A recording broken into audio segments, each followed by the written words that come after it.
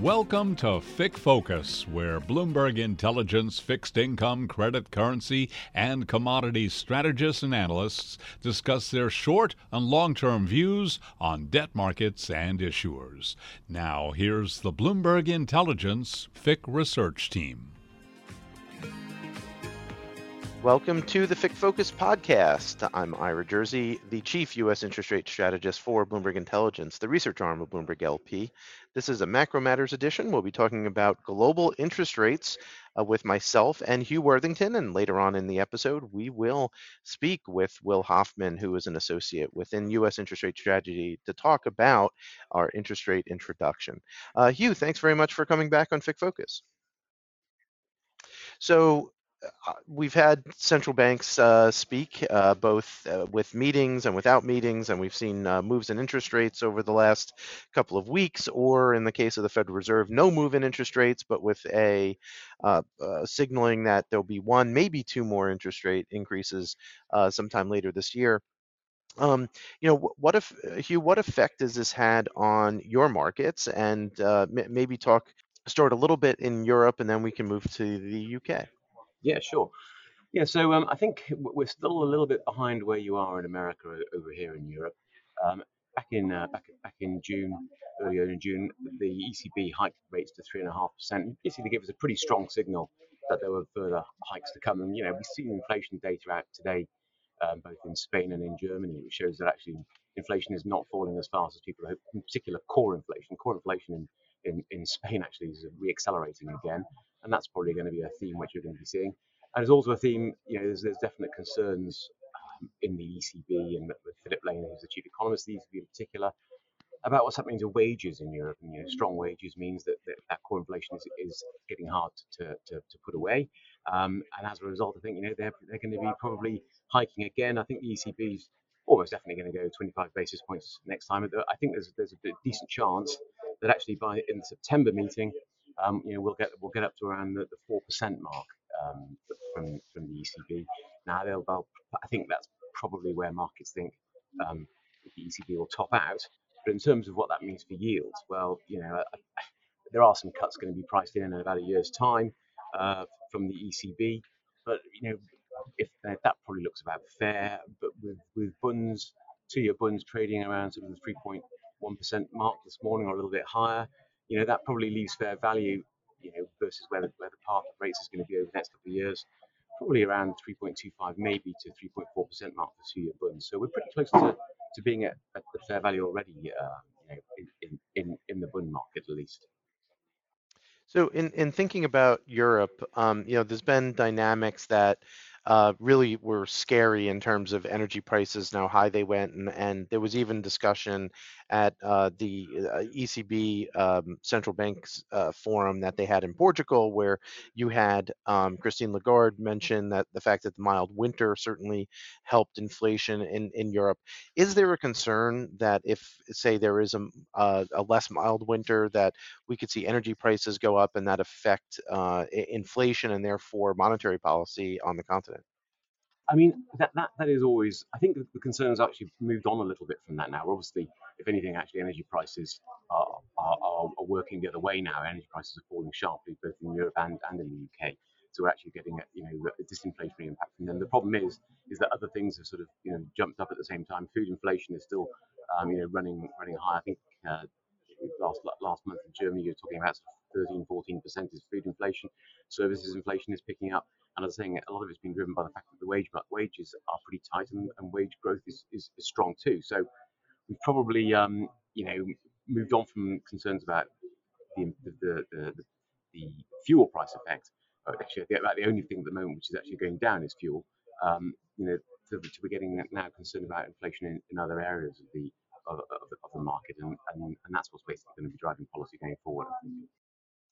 There's some jurisdictions in Europe that, at least over the last couple of decades, have been highly reliant on business-to-business exports to places like China and other places within Asia.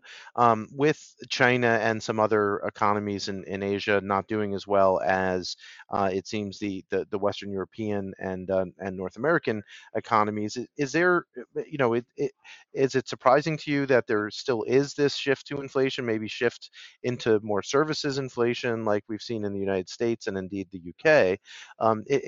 Is that seem to be shifting the dynamics in both growth and inflation in Europe?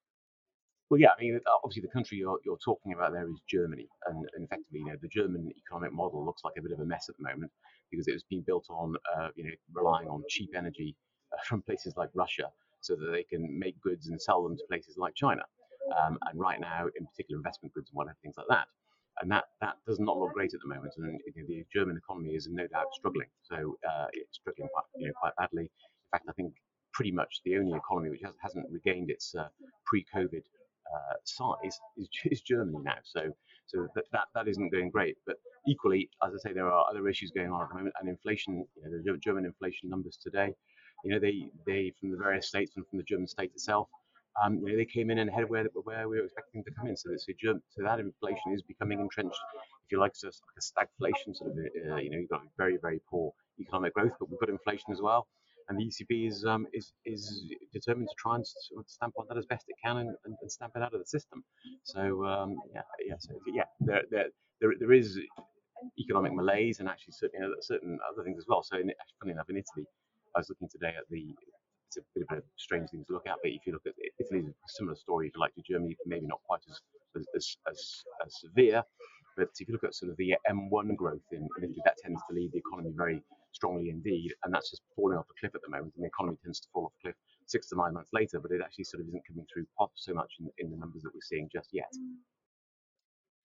So let's before we go to the U.S., let's go to the U.K. We heard Bailey speak yesterday. I thought he was one of the more interesting speakers talking about the Bank of England policy, both historically as well as potentially forward-looking. Yeah, were there any comments that you think led to any shifts in the market reaction or the market expectation for policy rates in the UK?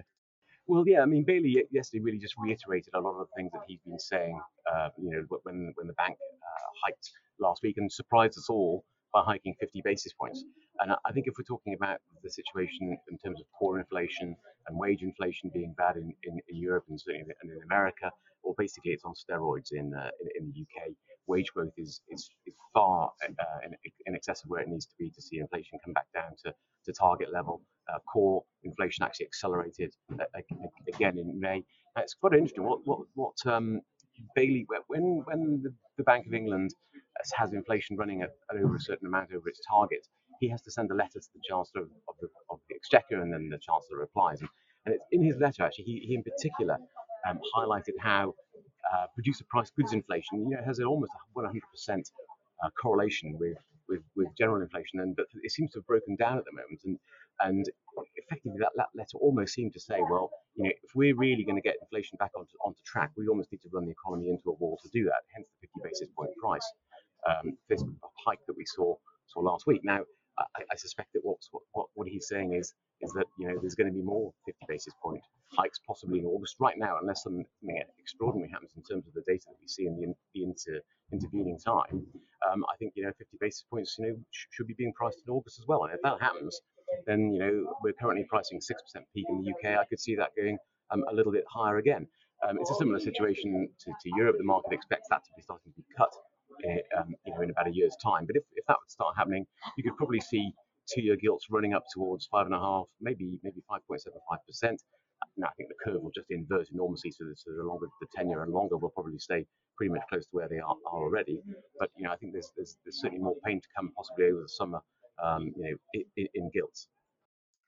So in the United States, you're seeing a very similar dynamic. The Federal Reserve said last week that they might hike to close to 6%. Talking about two more 50 basis points more in hikes, and the market's now starting to price for some chance of that, particularly after the very strong first quarter GDP revisions that we received on as we record here on the 29th of June.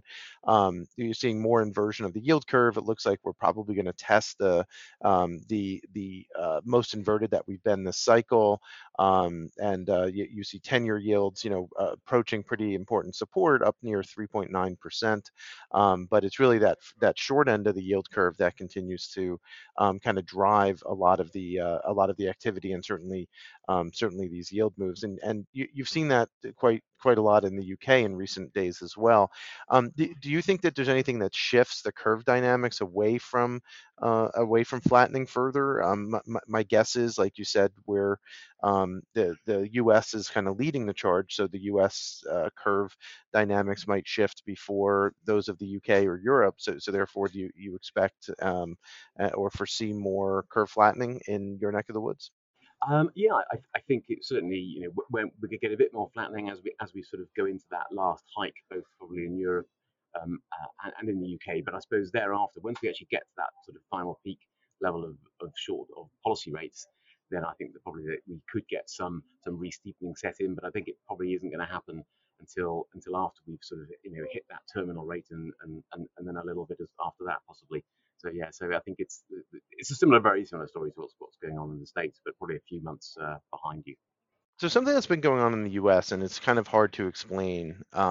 And if you look at the short end of the linker curve or inflation derivatives, you're still talking about sub 3% 2-year inflation swaps. In fact, sub 2.5% 2-year inflation swaps. Meanwhile, a lot of forecasters, including the Fed, but also professional forecasters, and Anna Wong at Bloomberg Economics thinks that CPI in the U.S. isn't likely to fall below 3% on a year-on-year basis until sometime in 2025. So, that's at least 2 years, if not longer, away from where we are right now.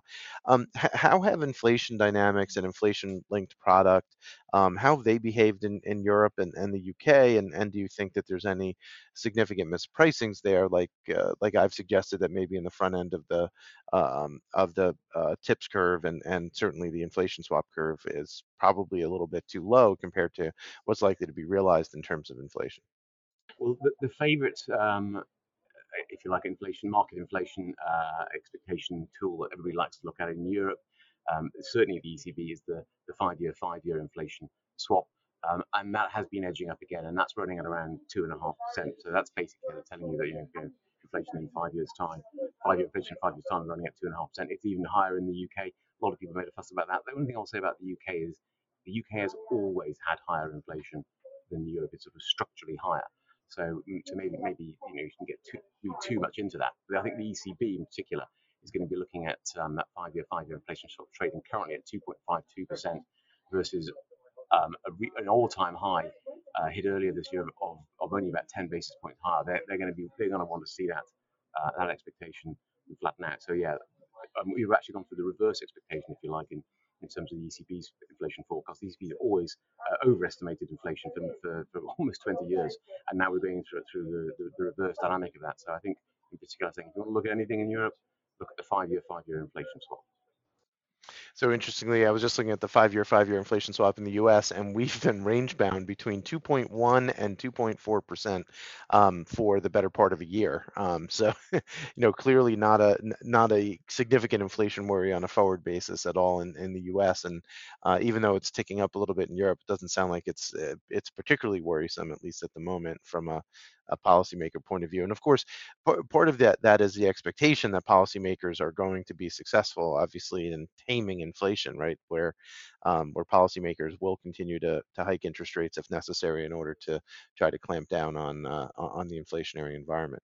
So Huw, anything else of interest? Anything worthy of talking about with supply or budgets, and how other central bank activities such as the runoff of the LTRO and all of the balance sheet related items that central banks have been using, that kind of is on your radar? Yeah, so we actually have proper QT starts from next week in Europe.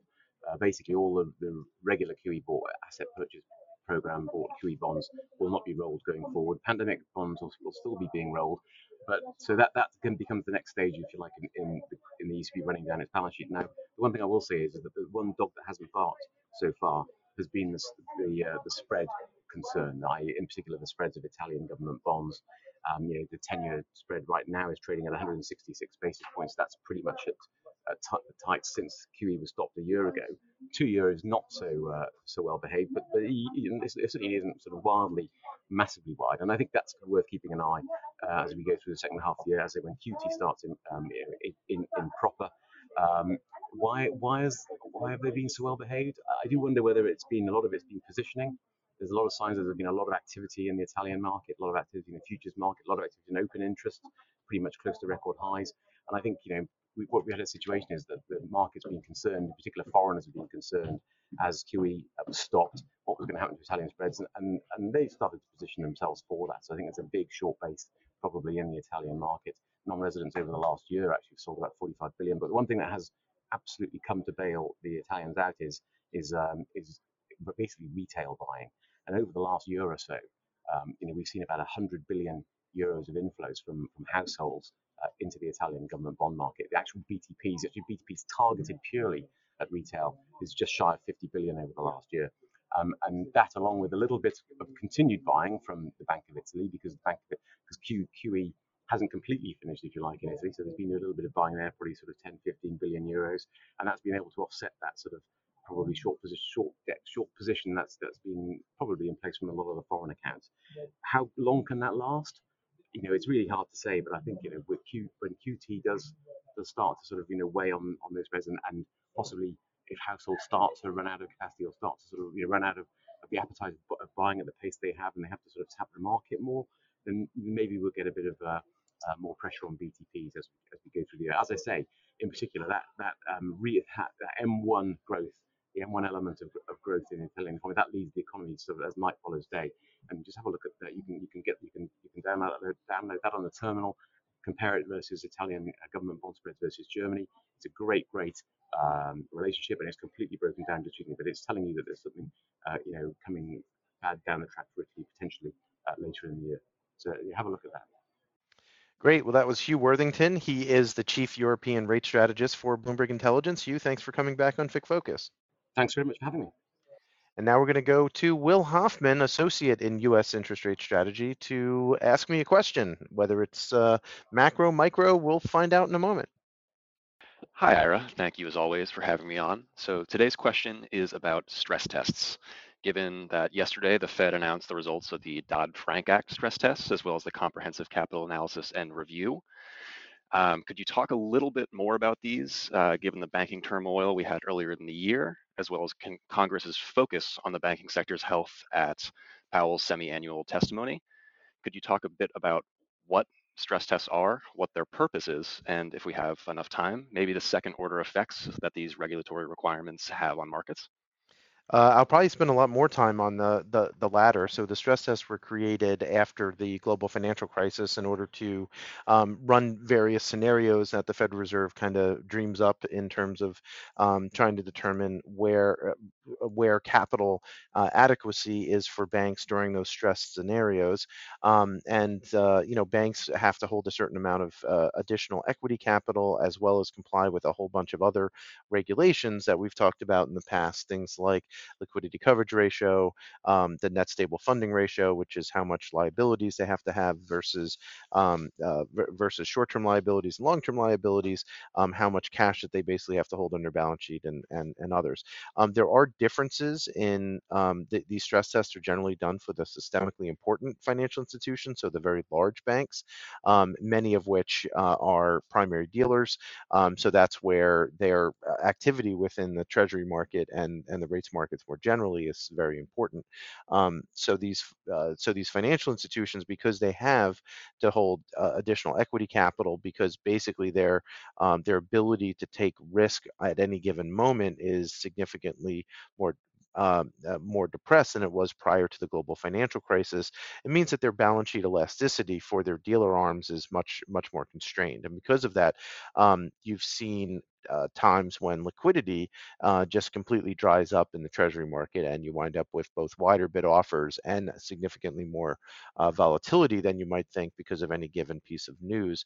And a large part of that is because of risk taking. In fact, just looking, like we're right around the quarter end, so month end, quarter end to half year end in the United States. And when you look at what's gone on with the market today, you didn't have news that you would expect to move 2-year yields by 16 basis points.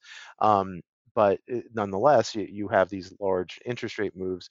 I think in part, not solely because, but in part because dealer balance sheets just aren't able to accept the risk, both in notional value as well as interest rate risk, as they were prior to the crisis. Now, admittedly, as well, there's other factors that are involved in that volatility, like the Treasury market being 4 times larger than it was, or now almost 5 times larger than it was back before the financial crisis. So there certainly are capacity constraints both on the supply side and the demand side, at least the way that I look at it. But the stress tests are important to the banks because they do try to comply, make sure that they're going to pass those stress tests, and because of that, they definitely kind of adjust their books and the way that they run their businesses in order to ensure that they're going to get good marks from the Fed. With that, we're at time. I want to thank Huw Worthington and also Will Hoffman for his question. This has been the FICC Focus Podcast, Macro Matters Edition. If you have any ideas for questions, topics, or guests that you'd like us to have on the show, please hit us up on the Bloomberg terminal. I've been Ira Jersey. Until next time, be well.